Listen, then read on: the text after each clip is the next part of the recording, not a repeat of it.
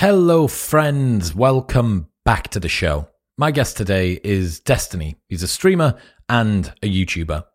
As the mainstream media abandons talking to anyone male in a reasonable manner, men's advice has been pushed underground. It's good to have someone helping men to become better people, friends and partners for women, but what are the errors in this new wave of advice?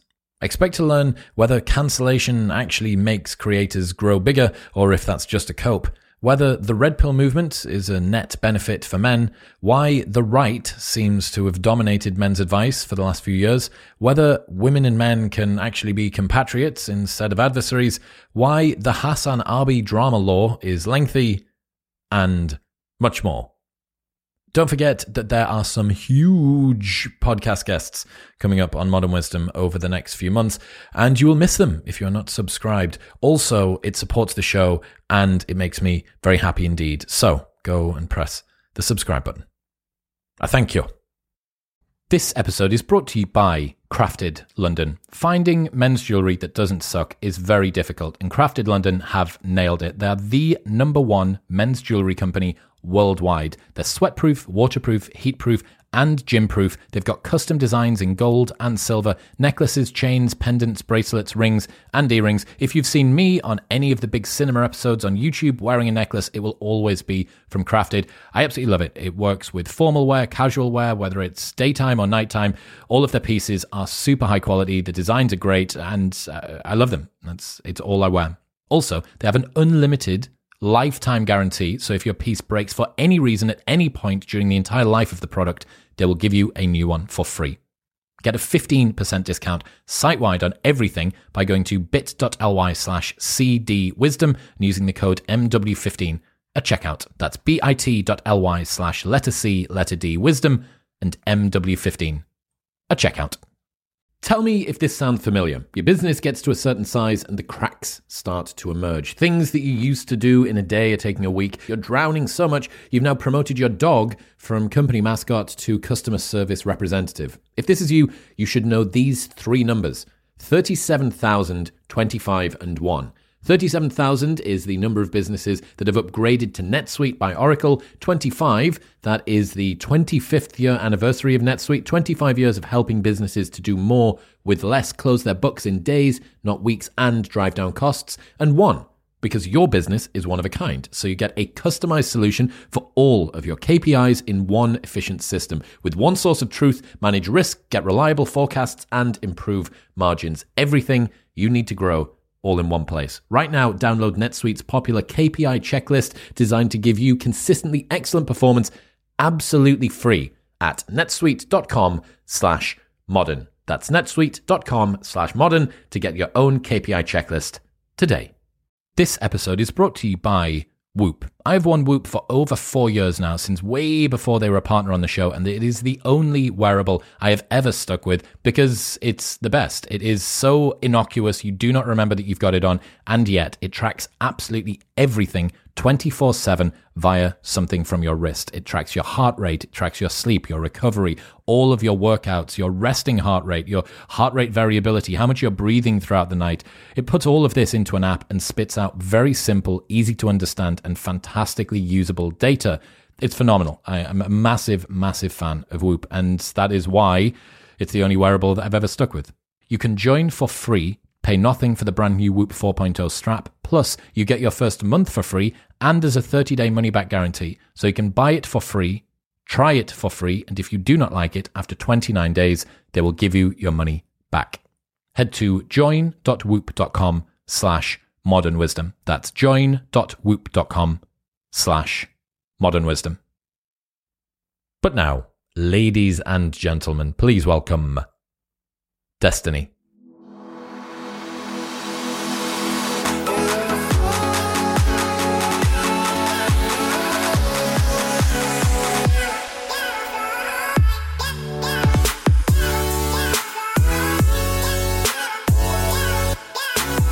Destiny, welcome to the show. Hey, thanks for having me. How effective do you think cancellation is at silencing people? I saw that Sneeko just got another strike on his YouTube channel, lost his TikTok account, lost his Twitter, and he seems to not really see it as a concern. Andrew Tate says that he's got even bigger since he left. And then Steve Will Do It was at the NASDAQ announcement thing for Rumble as well. Do you think that it's cope to say you get bigger when you're cancelled, or is it legit? It's huge cope. I think canceling is really good at getting rid of people. It's not very good at getting rid of ideas, though. So you can get rid of the man, but you're probably not going to get rid of the underlying current of thought that elevated them to the position they were in before. And that's going to still be there waiting for another person to kind of like take the reins on it. So they set a type of rhetoric that creates an echo that other people can then fall into. Kind of, yeah. Or like, have you ever heard of a concept called the Overton window? Yes. A lot of people don't know this, so they don't seem to understand this. The Overton window is discovered. It's not created. Politicians are trying to find where people are, and they can move them a little bit, but it's not like politicians say, this is the Overton window. This is how far right and left they are. It's really a big struggle for politicians trying to figure out, like, where are people, and then where can I kind of like slot in myself so that I'm popular there.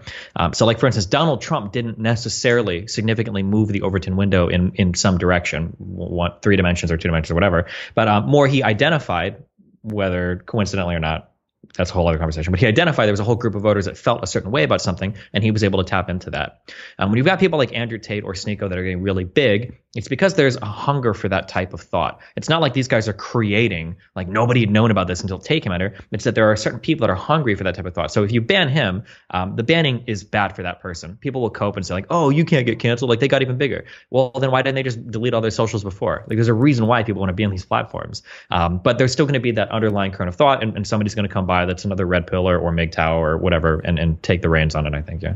I think you're right. I think based on what I've seen, when you remove people from that ecosystem, the audience at best, the absolute best that you can hope for is it stays as big as it is now. But the discovery medium is these platforms that have millions and billions of users, right? If you're off YouTube, there is no more discoverability for you. If you're off Instagram and TikTok, how are people going to find you? You saw this with Alex Jones, right? Alex Jones had a country-sized audience. He got removed from social media, but you know that unless he creates some incredibly smart referral scheme, how are new people going to discover his message?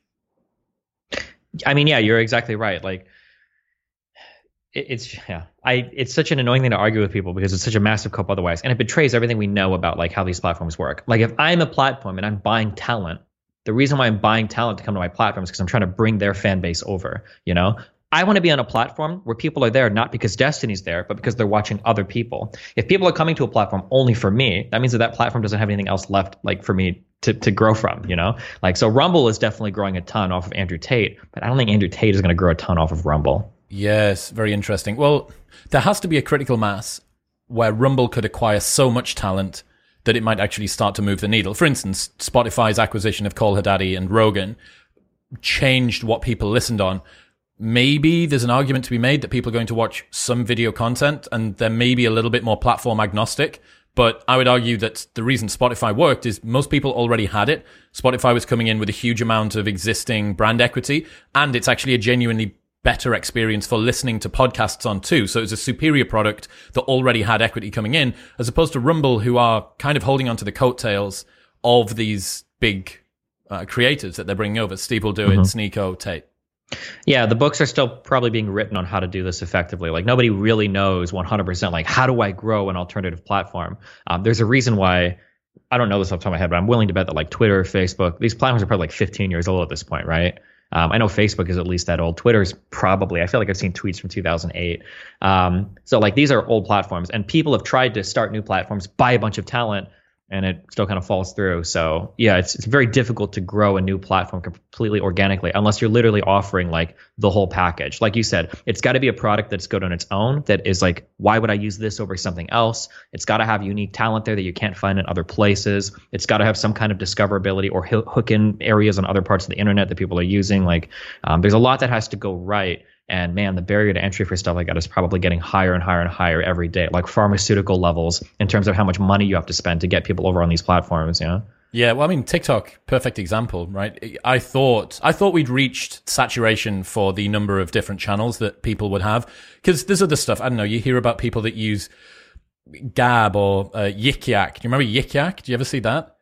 I don't think I did, no. So it was location-based announcement, kind of like Twitter, but it was all anonymous, so you couldn't see who did it, and it was all location-based. So you could basically spread rumors about people that it was Gossip Girl, but on a thread, and it was completely location-based. So you would only see the stuff that was around you. Oh, I'm not gonna remember this, but yeah, I know what you're talking about, kind of. There was another app called like Whisper or something. It wasn't called that, but it was similar. Like basically when you'd open the app, there's like 20 things, but it's all said by people locally in your area and you don't know who it is, right? Yeah. My point being that when I saw those, I was like, oh yeah, well, this will be a cool thing for maybe a subculture, or maybe it'll try to get off the ground but probably fail. TikTok actually managed to get into the market and hold on to it because it had a superior product to everything else that was online. Without that, and I'm not convinced that Rumble quite has that yet. Yeah. And I mean, there's going to be companies that I'm sure people are going to be doing case studies on like how they mess something up, because like we're on Skype right now, right? Yes. What a letdown that somehow Zoom was able to come out of nowhere and become like a massive company. Like whoever was the product manager at Skype dropped the ball on that harder than almost any other company in history. Or what if you were the person that ran Vine and you're like, okay, well, obviously short form content like this doesn't work on the internet and mobile apps, so it's time to leave. And now like 10 years later, you've got like TikTok, and it's like, oh my God, like, is that like, this is like a guy, the proverbial like 10,000 Bitcoin holder on an old hard drive that got thrown into a dumpster somewhere. It's like what Vine was, you like messed it up somehow. It's like, yeah.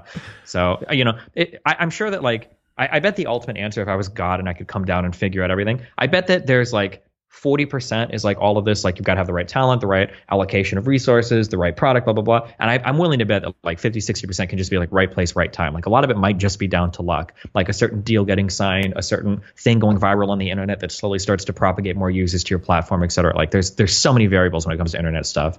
I think you're right. And yeah, it'll be interesting, man. It'll be interesting to see, because like I said, there has to be a critical mass. Let's say that every YouTuber with over 300k subs move to Rumble exclusively. People would start watching that. Now, yes, absolutely. YouTube would, other creators would come through and fill up some of that watch time.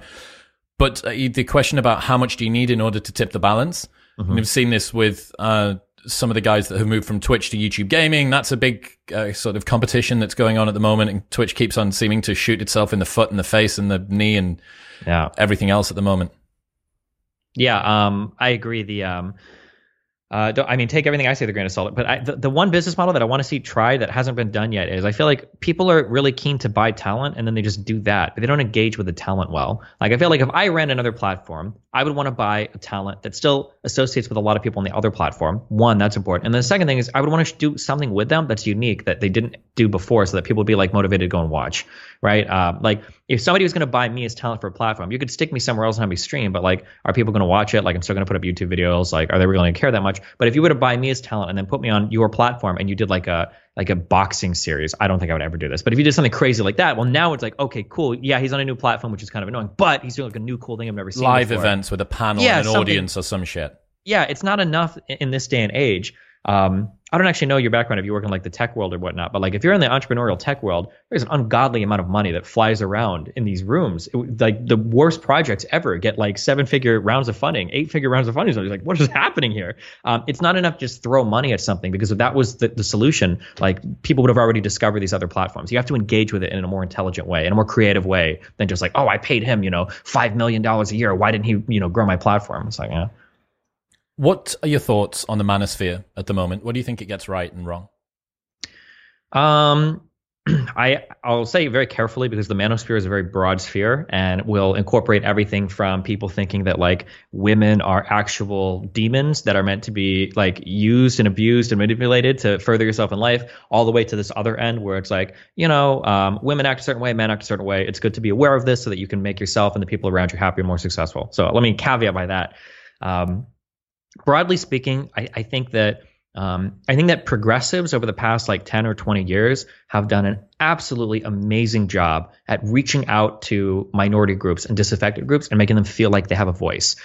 We have awesome representation in media, even if some of it's a little cringe sometimes. We're debating things like trans sports, when 15 or 20 years ago, the only trans person you'd ever see on TV was on Jerry Springer or Maury.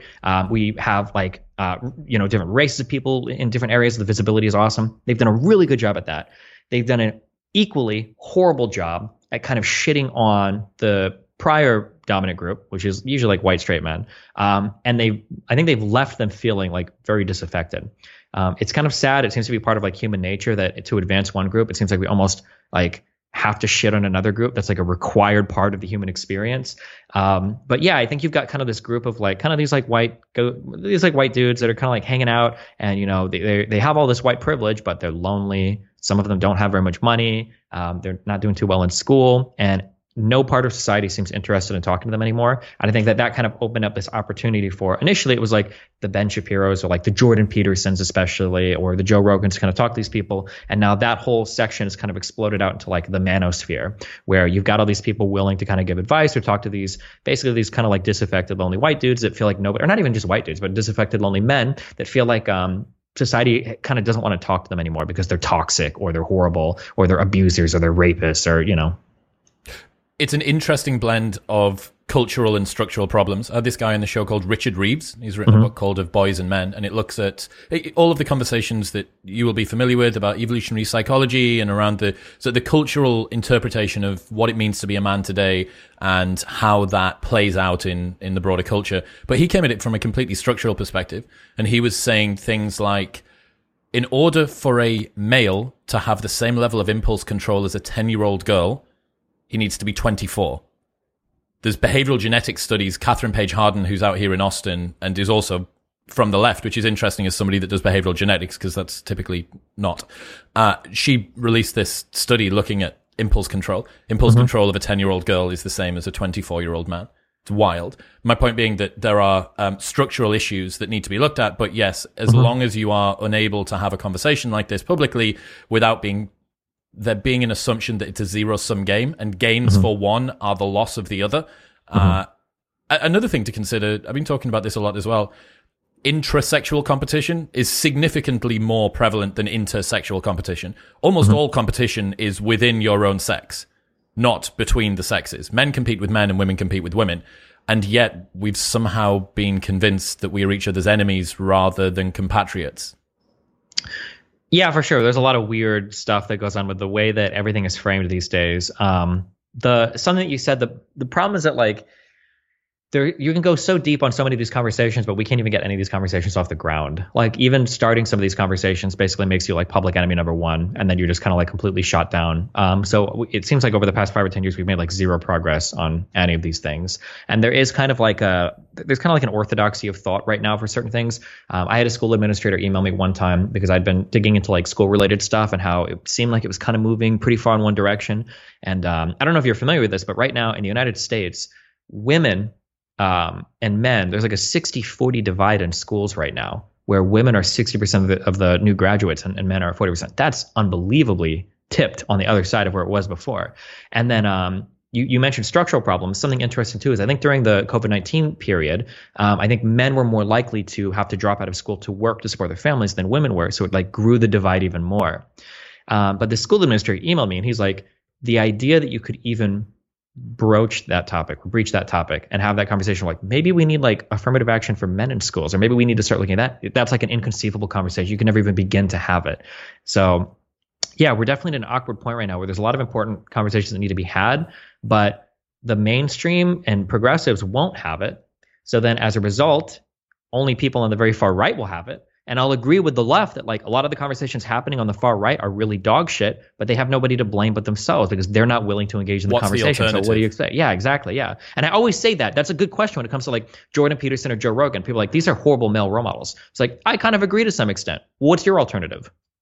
You have nothing. You have nobody. You don't even want to talk to these people because you think that men are fine and they don't need any help for anything, and they've been the patriarchy and blah blah blah blah blah. And it's like, damn, I remember learning about the patriarchy like 5 or 10 years ago. And back then, when we talked about the patriarchy, we talked about how the patriarchy was oppressive to men and to women. Why does it only seem to negatively affect women now, right? Like I don't understand how it feels like all the old stuff we talked about doesn't matter anymore, and now it's just this hyper fixation on moving. I hate using words like woke, but like moving in that direction as much as possible. And then, yeah, it's not surprising that you've got only far right figures or right leaning figures, at least, willing to talk to the disaffected male group. That's a good way to frame it that I hadn't thought about before. The fact that by not bothering to engage with this, you open up the floor inevitably for only one side to dominate. I don't think that that's particularly good in any situation. You should have multiple inputs. But if you don't, then you're going to have it completely besieged by one. So on the point of the dropout of men, this is from my newsletter from last week.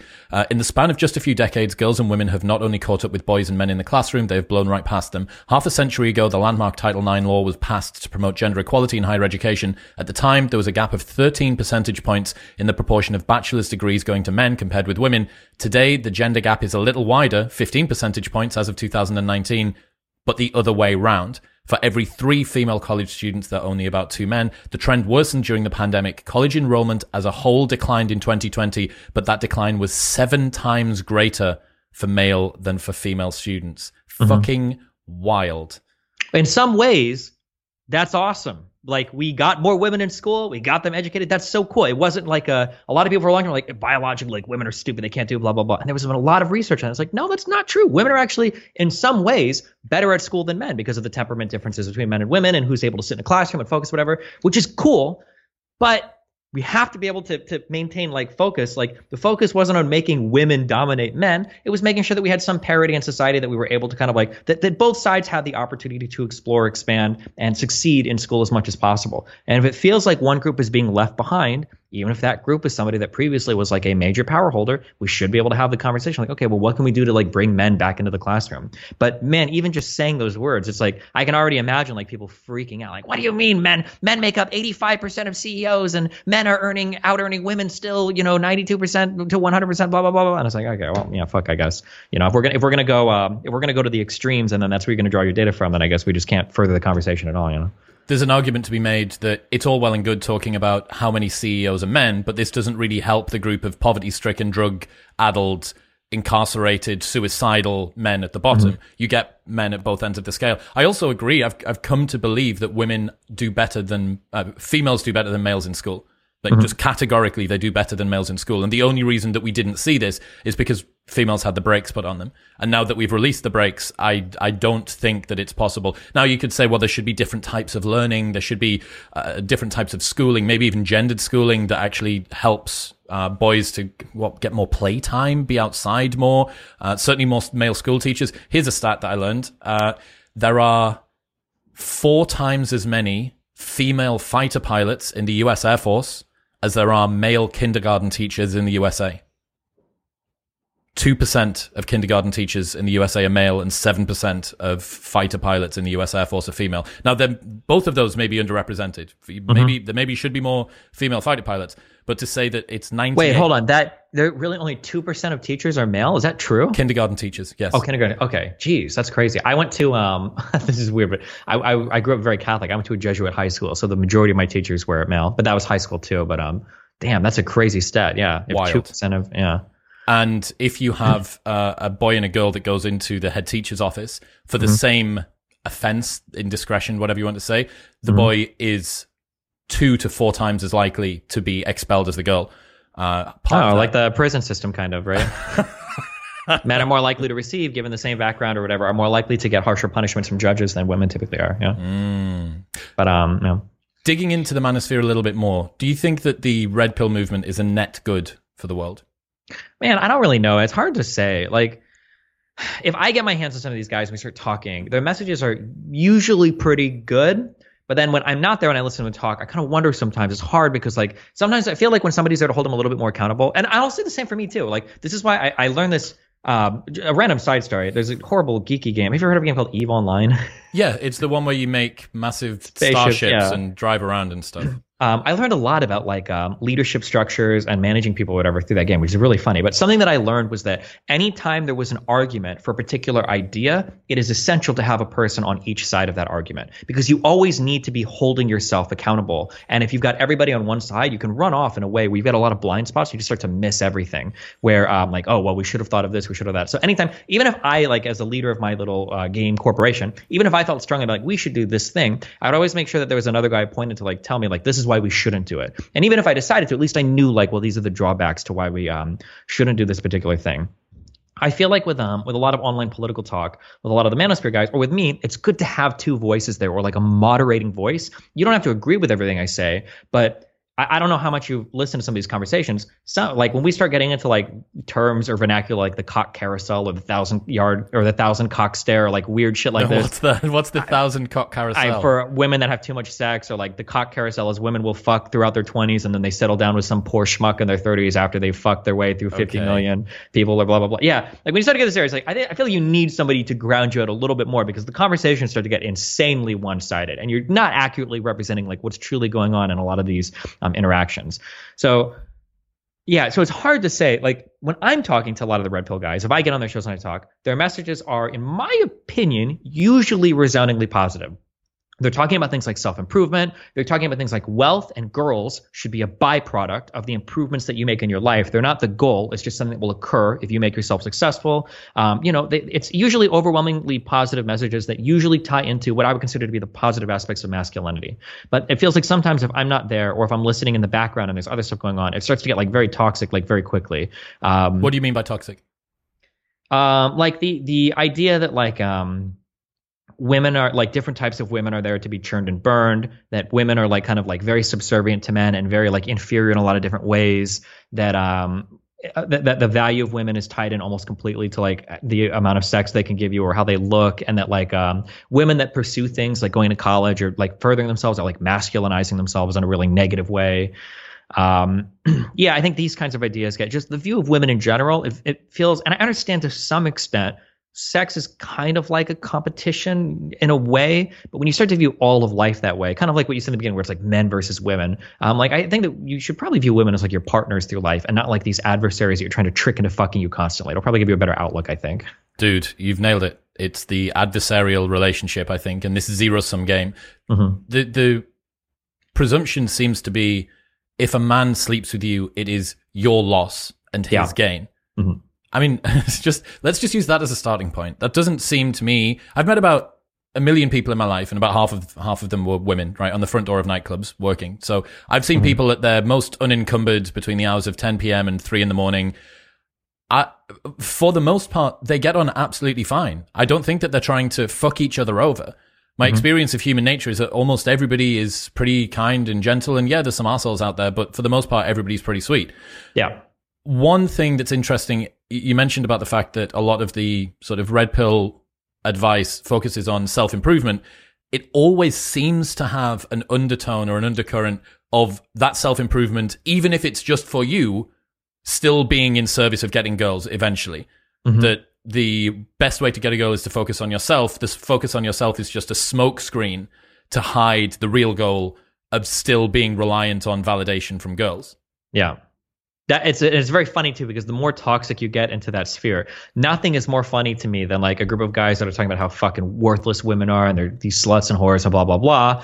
But like at the end of the day, like how do they signal that they're like top shit? It's because they've got like really hot girls next to them. Like nothing is more funny to me than seeing that like you need that validation so much that women are like at one end, they're like these incredibly adversarial things to be conquered. But then in the other end, they give you more like a dude walking in with like a $20,000 watch and like a $50,000 suit doesn't look as good as the guy walking with the 4 hot girls. Because if he's got 4 different hot women that are validating, that guy must be the coolest dude in the world. Pre-selection, yeah. Yeah, exactly. So it's a very interesting world to see that sometimes the more I remember listening to this is really famous old like incel speech that this guy spends like all this time like these sluts are coming into our world now and blah blah blah blah blah. And then like in the next part of the speech is like, I'm gonna show you guys how to get 2 or 3 of these girls at the same fucking time. And it was so funny that while he's simultaneously talking about how fucking horrible and slutty these women are, he's gonna show you how cool you are by getting you a lot of these girls, because that's ultimately where the validation comes from. And that's very funny to me.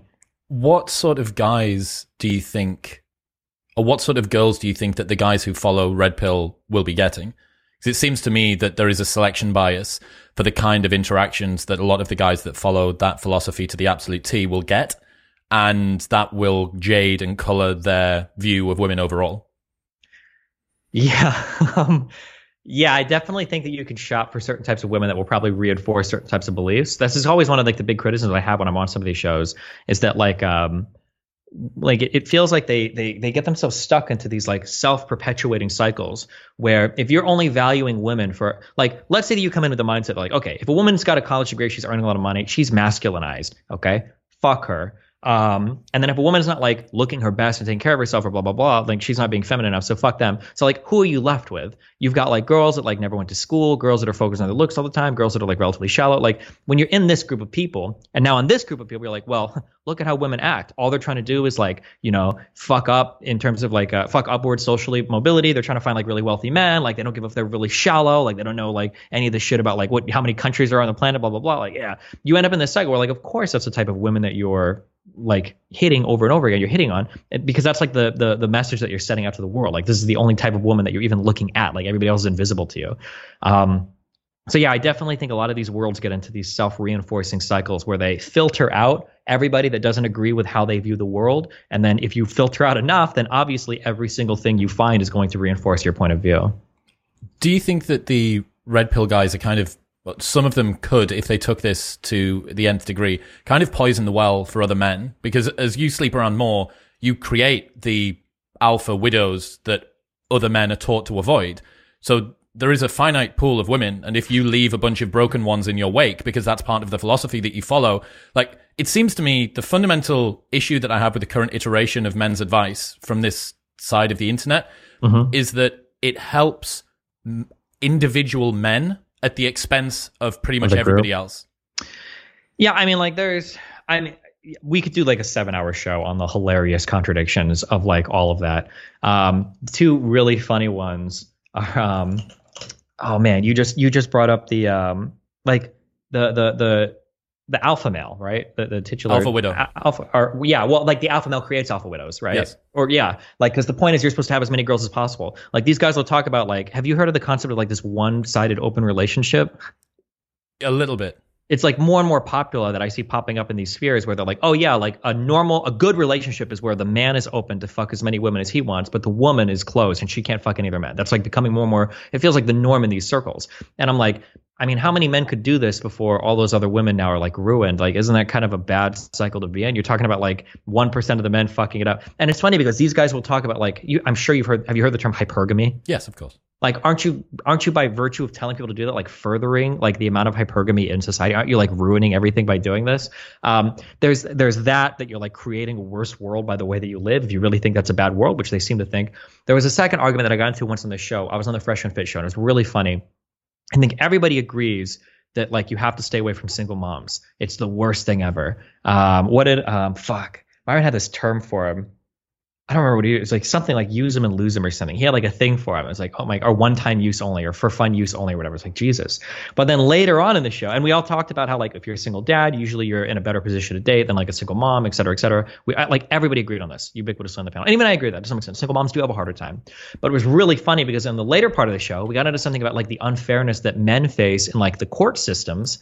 And somehow like alimony and single moms came up again. But now these guys are talking about like single moms are in the best spot in the world because every woman that divorces apparently gets like a 5-figure a month paycheck from their husband, and they get they get all this alimony, all this child support. They take your house, their car. And then my question is like, well, hold on. I thought you said that single moms were fucked. Now you're making it sound like single moms are the best people in the world to date. Like, why would I want to date a single dad who's a loser and lost all his money when I could go after a single mom whose ex-boyfriend is paying for all of our shit? That sounds like the best arrangement in the world. And they had a really hard time trying to parse out like bringing these two different like trains of thought into one another because like, well, fuck, well, are single moms in a really bad spot? Are they actually like the best people in the world? And like, yeah, I think if you dig in really hard on the Manosphere stuff, you start to run into like a lot of very strange contradictions to where either like different ideas when they're brought together are incongruent, or you're like actively furthering and creating a worse world by the advice you're giving to people.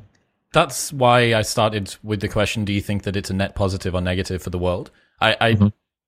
It's an interesting one, man. I've slowly started to change my opinion on a number of the creators, like Fresh and Fit's one of them. As I've taken more of the good kernels out of it, I'm like, okay, like there's some really good stuff in here. It's framed and packaged so often in things that it's difficult to discount alongside that, though. So I've been thinking for a long time about the idea of a third wave manosphere, right? Yeah. So I think that first wave manosphere was pickup artistry. It was Neil Strauss. It was the game. It was mystery. It was negging and like neurolinguistic programming and canned openers and all that stuff. And then Me Too happened. That was not going to survive Me Too. Maybe it wouldn't have survived in any case, but Me Too sort of hurried the onset of that. So you needed to sanitize the advice that was being given to men, especially around dating. It couldn't be as transactional. It couldn't be as aggressive. And then out the other side of that, now you have, instead of it being pick up and game, it's high value man, it's alpha, beta, it's talking about evolutionary psychology more so. It's discussing markets, sexual market value and stuff like that. I still think that the fundamental issue that it has is that it sees men and women as adversaries. I think that you need to have a version of this where you can have collaboration, where you can pedestalize men as fathers, where you can pedestalize women as mothers. Like, one of the biggest contradictions that you see is monogamy is something which is good, at least in society overall, because it is a sexual redistribution strategy that helps men at the bottom to get partners. It allows more societal stability. It encourages conservative and traditional values amongst women, which is something which also seems to be upheld. But in the same sentence, you're looking to run through as many women as you can. That doesn't seem to really marry those two things together. And again, the man's win is the woman's loss. And to me, that doesn't seem like a very collaborative way, not a positive sum way, abundant way to frame this. So I'm just thinking about what a third wave manosphere would look like. How would you be able to advise men and have this? I understand that there's a sexiness to certainty that comes with a lot of the messaging. Okay, so what would a third wave manosphere look like? Yeah, I guess it's like, I wish that people, I think that, and this is what I always say with the Red Pill guys, a lot of the descriptions they make, a lot of the observations they make about how things work is usually pretty true. And I think that's how people hook in initially, because they are describing real things, sometimes in stark contrast to what like the left is going to say. Like the left will say things like, oh, like, you know, no matter how a woman looks, you know, we should still love her. Or like, oh, like no matter how much money a man earns, like we all love men no matter what, the same way, or like that's not important, like that's shallow. But like if you go into the real world, obviously people are making decisions relating to stuff like this all the time. So you immediately discount anything they're going to say. If you're going to lie to me, you're going to blow smoke on my ass, I'm going to ignore you immediately. And then you go to the Red Pill guys and they're like, well, you know, money is pretty important to women and the security you can provide. And, you know, for men, like they do like younger, pretty women. It's like, okay, cool, that's cool. And then you get into their, you know, kind of world. And then they're telling you, yeah, women like security because they're backstabbing, conniving fucking sluts that are only looking to take care of their progeny and their offspring, and they'll leave you in a second if they find a more successful man. So you need to fuck her and make sure that she stays loyal. And it's like, oh, holy shit, Jesus. The descriptions will be accurate, but then like the analysis past the descriptions gets so negative, and it's like, Jesus. Like it would be nice if you could bundle up, like you have your observations, but then you kind of find ways to make these more understandable. So like here's something that I consider, right? People will say things like, women are drawn towards success because they like money and they like security and they want to provide for their children. And that's probably partially true. I'm sure there's like some extent of that is true. But I'm also sure that the types of people that become successful are also probably types of people that are pretty attractive. If you've made it really far in some business or some industry, you probably have a lot of traits that aren't just good for that industry. They're probably good for people too, right? Like I hope I do decently as a streamer and a YouTuber. I hope that I also can do decently in conversations. I can like be pretty entertaining in real life. I can have, you know, like good experiences with people. And there's going to be like a lot of crossover between like what makes a person really successful versus what also makes a person like a cooler, fun, or awesome person to hang around. And I think that like trying to view things more realistically through that lens rather than this like hyper bastardized, hyper obsessive need to use like Evo Psych to explain every facet of human interaction. I feel like the former is so much better than the latter. It is healthier and more, like you said, more collaborative. It puts us all kind of on this path where it's like, okay, how can we improve all of ourselves rather than where it feels like we're in Survivor trying to fuck over the other party as much as possible while still making out as well as we can? An interesting question that I would ask any of the guys in the Red Pill world is, do you think that you need to educate women about how to be better collaborative partners with men on average, as well as men? And it seems to me that you do. It seems to me that books like Mate by Tucker Max and Jeffrey Miller, if you've been familiar with that, so they basically did this about 10 years ago, and Jeffrey Miller's one of the fathers of evolutionary psychology. He's done many of the seminal studies that people refer to when they're talking about this dating and gender dynamics in the mating system. They wrote a book. This book would be amazing for every woman to read as well. All women should read that book. If you want to make the dating market a better place for everybody overall, you need to bring women along too. Yeah. And it's a very specific type of woman that is going to sit there. I mean, Kevin Samuels, you know, as an example, it's a very specific type of woman that would have taken that rhetoric that he was putting forward and go, yeah, actually, that's what I want to hear. That's not to say that he didn't have an impact on some women that listened, but it's a quite an extreme way to go about it that I can imagine will raise more hackles than it convinces people gently. Mm-hmm. Yeah, I definitely agree. Kind of on that same train of thought, and I don't know, I might just miss it. Are there any red pill people that talk about relationships at all? Because I feel like they only talk about like getting the girl initially. I don't know if I've ever heard a red pill person talk about like these are the things you need to do to maintain healthy, strong relationships. Have you seen? There's a subreddit called Married Red Pill. No, I haven't seen it at all. No. Married Red Pill is applying Eve Psych red pill dynamics to sustaining a long-term relationship. So yeah, kind of. The only creator that I can think of is Hamza. He's the only guy that I can think of that fits into that particular niche. He's got a girlfriend at the moment. He uploaded a video with him and his girl walking down the street, just being happy or something the other day.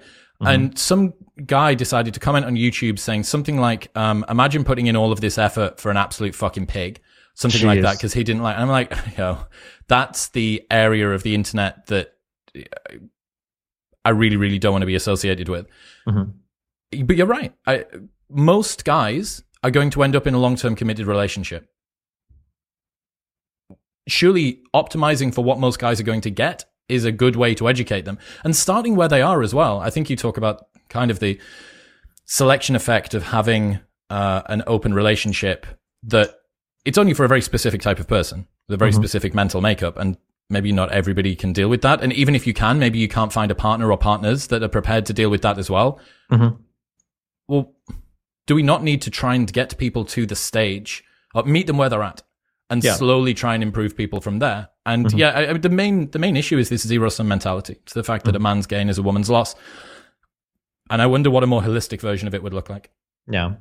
Yeah, I definitely agree. The adversarial part, the winning and losing is a really bad way to look at things and leads to a ton of negative outcomes, Consider as well that men have got a huge loneliness problem at the moment. So in the UK, 2 out of 5 men have no friends at all. And I worry that some of the rhetoric sees all men as either threats or enemies rather than friends or companions. Like, you need to be able to see other men, not just the ones that can help you further your body count this week or bank balance next month, as people that you can collaborate with.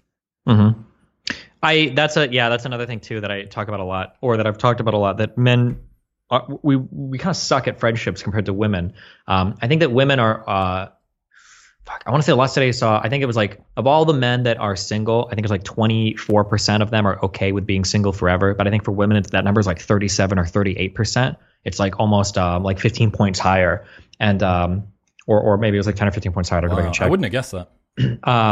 I think that one of the reasons I think is because if you look at the way that men communicate with each other versus women communicate with each other, women friendships are very emotionally satisfying. There is a lot of gratification there between opening up and sharing close and intimate details with each other. And for male friendships, we don't do that much at all. And it seems like for men, kind of the only place you ever really get that, if you're comfortable with it, is from a woman, is through like a relationship like with a woman.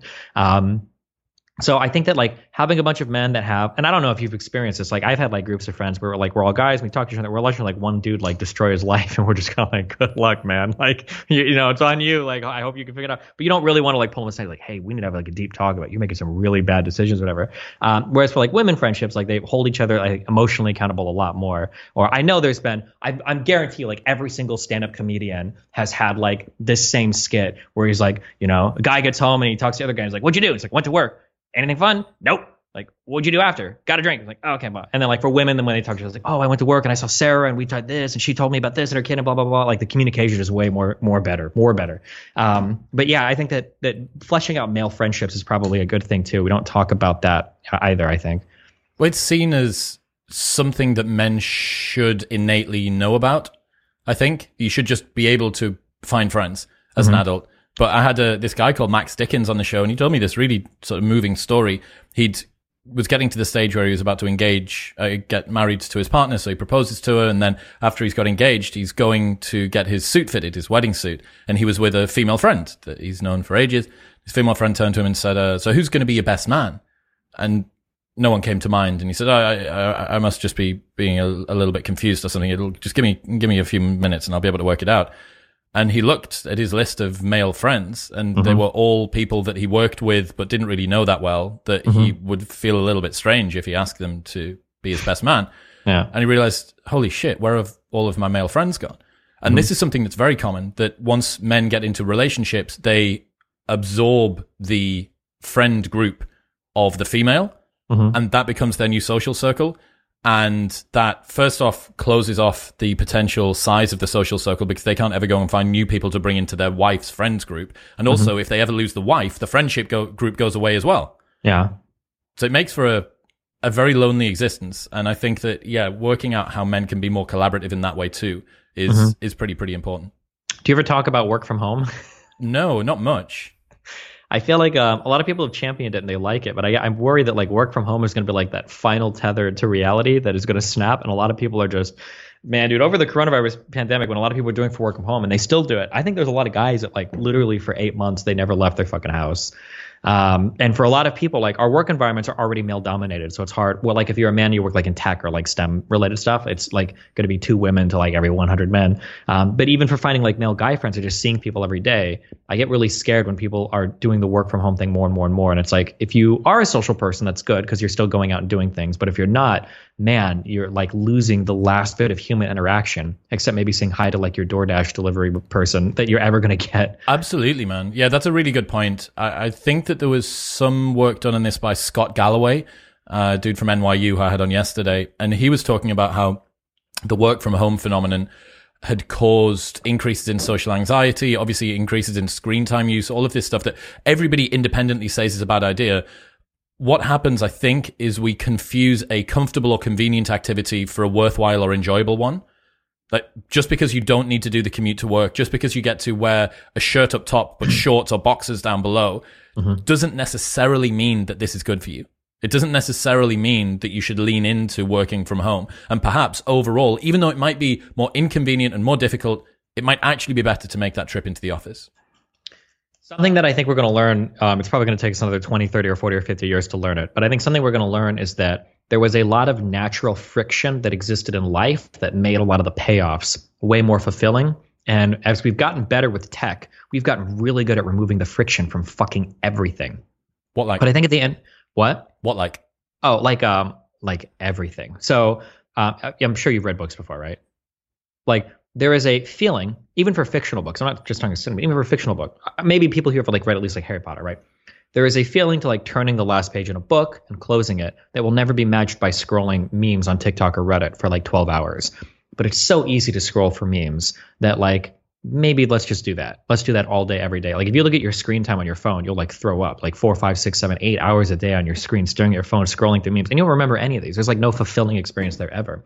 But the friction is like not there at all. Like I just pick up my phone and I push and I get the happy button over and over and over again.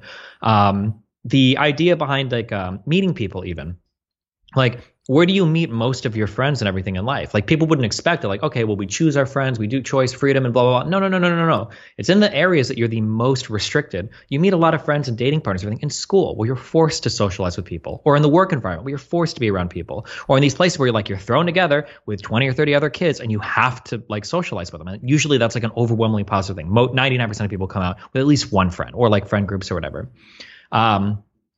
I mean, without getting too controversial, did you follow like the Robinhood, GameStop, Yes. all of that? How do you feel about that? What do you mean? A group of people just LARPing their way to potential financial ruin or loads of chicken tendies? Okay, cool. Okay, I think we're on the same page then. Yeah. Okay, because some people really champion that as like the little dog story. But I think one thing that we learned, we talk about friction, is without getting too complicated the finance thing, but there's this idea that you have apps now that allow you to buy and sell stocks for free. And it's so cool and it's so gratifying and it's gamified. And you download these apps and you can do it. And now you get a lot of these people that are buying and selling stocks that have no idea what they're losing all their money on it. And it's like, maybe there should be like a little fee attached to a trade so that you have to think at least a little bit before you push that button to buy or sell a stock. It's not not trading, it's gambling. Yeah, of course. Yeah, that's true. But yeah, I think it feels like there's so many areas in life where having that little bit of friction is good. You should work a little bit to do something because it does something to the human brain. It gives you a more satisfying, fulfilling experience. And left to their own devices, humans will, inject fucking heroin into their minds and push a button and stare at something and do that for the rest of their lives without anything. Like, I think we need to be somewhat on rails. We need to, have at least a little bit of friction in life to make sure you're working for some types of rewards, or else it's so poisonous to the mind. The path of least resistance is the one that you're always going to be able to find. There's this concept I learned about called the region beta paradox. You heard of this? Nope. Pretty cool. Imagine you have a rule. You always walk when you're traveling a mile or less, and you always drive when you're going more than a mile. If you follow that rule, you will paradoxically travel 2 miles faster than you travel 1 mile. The important insight here is if you only take action when things cross a certain threshold of badness, sometimes better things can feel worse than worse things. Look around and you find lots of people stuck in region beta. The guy who sticks around at his just okay job instead of ditching it for the chance for something better. The couple who should break up but can't bring themselves to do it. The friend who refuses to get a new apartment because their current one has some black mold. All of these people would actually be better off if their situations were worse because they'd leave their jobs, partners, and apartments and be glad they did. Their only regret would be not leaving sooner. And that zone of comfortable complacency, comfortably numb scenario is where a lot of people get stuck.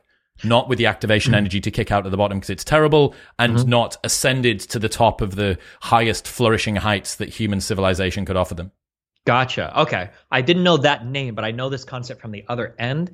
I want to say there might be a name for something called decision paralysis, but basically it's like if you could graph like the discomfort or whatever in going into a new situation, it's always going to get a little bit worse before it gets better. And getting over that initial bad hump is really challenging for a lot of people. The way that I overcame this is anytime I've got like kind of shitty decisions that I have in front of me, there's one thing that's always going to be true. Well, I assume it's going to be true. And that's that time always moves forward. And so in 1 year, 3 years, or 5 years, you will get there. You're going to be 35. You're going to be 37. You're going to be 39. You are going to be there. And given that you know that to be true, looking back on this moment, what decision would you have been happier making?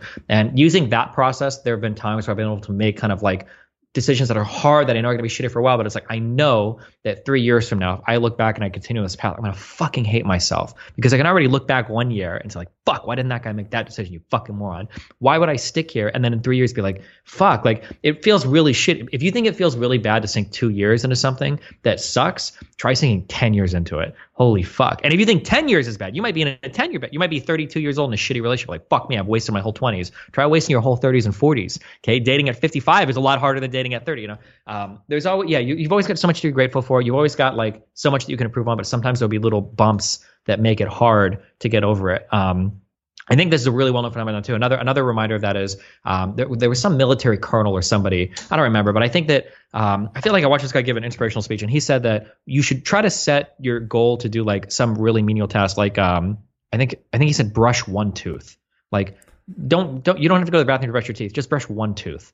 And the idea is that by the time you get there, nobody just brushes one tooth. If you do that, you're going to do the rest, right? Or if you go to the gym, it's like, okay, I don't want to go and spend 2 hours at the gym. I'm just going to the gym and do one lift. I'm going to go and I'm going to squat and I'll leave. Well, chances are if you go and you do your one lift, you're not going to want to leave after 20 minutes. You're going to do the rest of your workout because you're already there, But yeah, I agree with what you're saying. That is a real phenomenon. And you have to learn a lot of little tricks to get your mind over that little hump, because that little hump, as insignificant as it is, can destroy your entire fucking life because you'll never get over it. And you'll be comfortable. What is it? There are Pink Floyd lyrics or whatever. Before you know it, like your whole life is gone and I'm from Dark Side of the Moon. But that little bump can be really damaging to a lot of people. Beginning the momentum is super, super hard. A really great question that I had people ask during COVID was, look, we don't know how long we're going to be in lockdown. We're going to be in lockdown for 4 months, say, or 6 months, ended up being a bit longer in the UK. What would have had to have happened by the end of lockdown for you to look back on lockdown and consider it a success? You have the entire world at your feet. Yeah, you can't travel, and yeah, there's restrictions on your freedoms and what. But really, you can do anything you want. Do you want to lose 5 pounds? Do you want to start learning a new language or play the piano or improve your relationship with your kids? What would have had to have happened over the next 4 months for you to look back and consider it a success? And that ends up giving you so much perspective in an insanely accurate way. Do you look back and go, oh, it's obvious what I want to have happen. I know what I want to have happen over the next few months. And yet, without the little tricks that can push that inertia and just get it out of the way, people get stuck in 0 as opposed to in 1. Yeah, for sure. Yeah, life is very easy right now. So in some ways it's scary. Yeah. Can you explain to me what stochastic terrorism is? Because I'm seeing this term get thrown around on the internet a lot, and I don't know what it is. It used to be really popular 5 years ago. It's a bit out of date now. I don't think people use it as much. Maybe it's coming back. But stochastic terrorism is basically the idea that like I'm going to lead you to the assault rifle and the scope, but I'm not going to make you pull the trigger. It's basically like what I'm going to do is I'm going to provide all the necessary circumstances and rhetoric for you to feel like you need to take violent action without me saying it. So have you ever heard of like the Great Replacement? Kind of.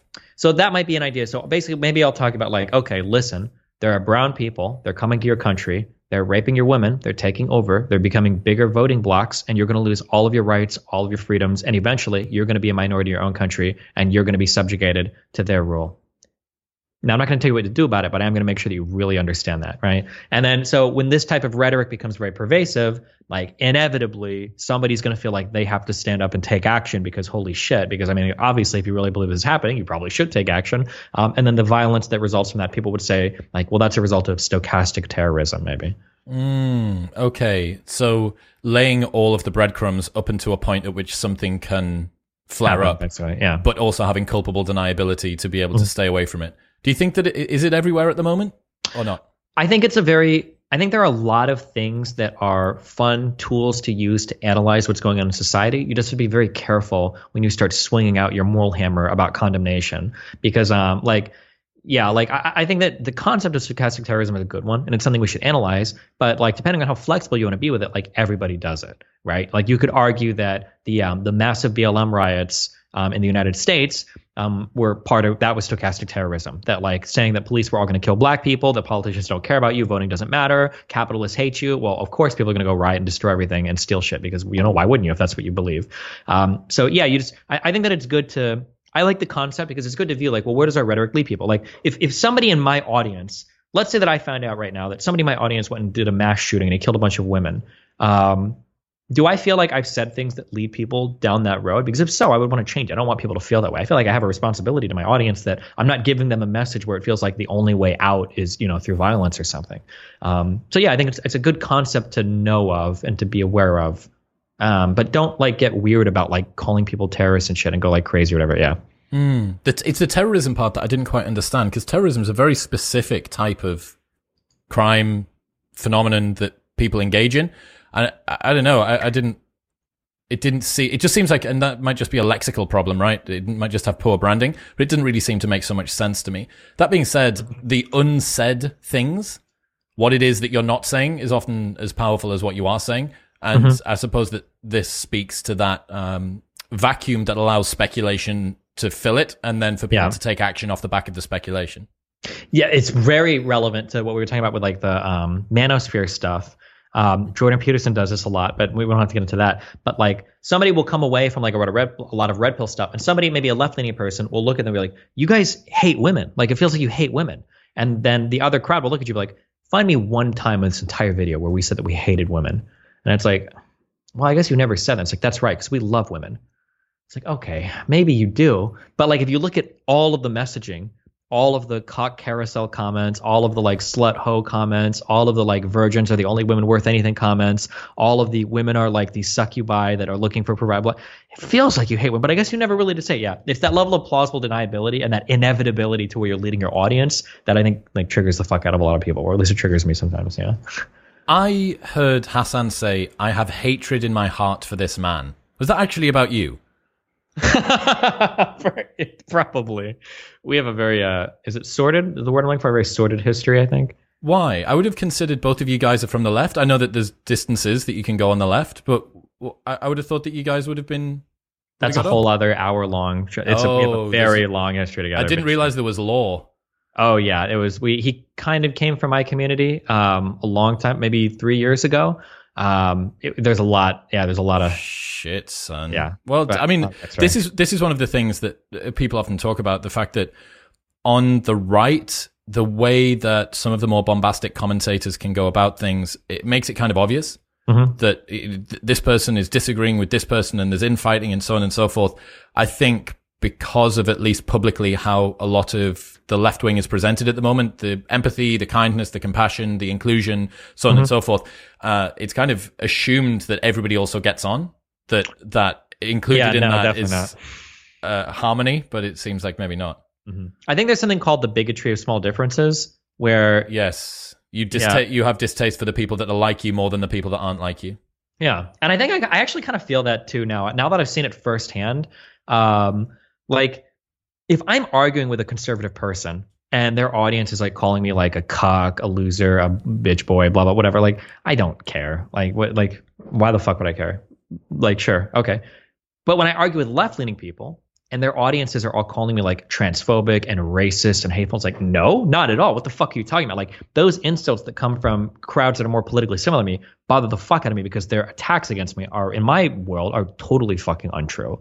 Like I don't like, fuck you. Like that's not even remotely true. I imagine it's probably similar for like even like Manosphere guys. If people on the left like, oh, you hate women, you guys are blah blah blah, like yeah, whatever, fuck you. Like what do you know? You know. Whereas like if you're getting attacked by another Manosphere guy and he's calling you like, oh, well you're kind of a pussy, or like I don't think you're really being man enough, and then you're like, oh, well, what the fuck? This is my whole philosophy. Of course I am. So yeah, I think that the closer you're ideologically to somebody, the more irritated you are at like some of those smaller differences. Whereas with really huge differences, you're like, yeah, we're totally different. Like, yeah, what is it? Yeah. I suppose as well, you would presume that the people who are on a different side to you would understand the nuance of your argument a lot less. Whereas the people who do have that same side, you go, well, look, the fear and the reason it might strike a little bit closer to you is that maybe there could be some veracity to what they're saying.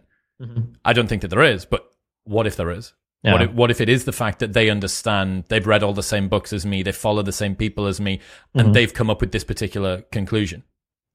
Yeah. No, yeah, I know what you mean. Yeah, because they're closer, so it feels like they're like if somebody makes a wildly outlandish. This is actually true of all content creators. Not to reveal too much of a secret, but like if you go into a content creator's like chat room or Twitter or whatever, and you say like, "Oh, I hate you because you're like, you know, you're 4 feet tall," and like, okay, whatever, I don't care. But if somebody goes into like, "I hate you because you have very weird ears," and that's something that the person feels like self-conscious about, that insult's going to hit a lot more. It's like, fuck, is he right? Like, are my ears kind of weird? You know, like people will the things that are more true, the more true an insult is, the more it kind of bothers somebody, and people on your side are probably able to dig into something that is like more like resembling of the things that you care about, or more resembling of like your similar ideologies, such that they'll get under your skin more, I think.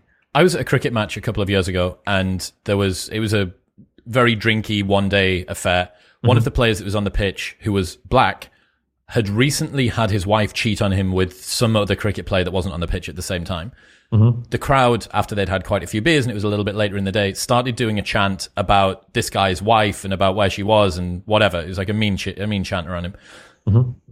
It made me really reflect on the fact that had they have decided to make a chant about his skin color, every single person would have been called out on social media, arrests would have been attempted, so on and so forth. But the precision targeted weapons grade pharmaceutical chant about something very specific that was not an immutable truth of himself that he basically didn't get to choose, but was a byproduct of his lifestyle, that was somehow permitted. Yeah. And that blew my mind, the difference between those two things. And it seems like it kind of throws into interesting light what we mean by freedom of speech and things that are protected and things that aren't. Because sometimes the region beta, right? Sometimes worse things can feel better than better things, or at least worse in the eyes of the law.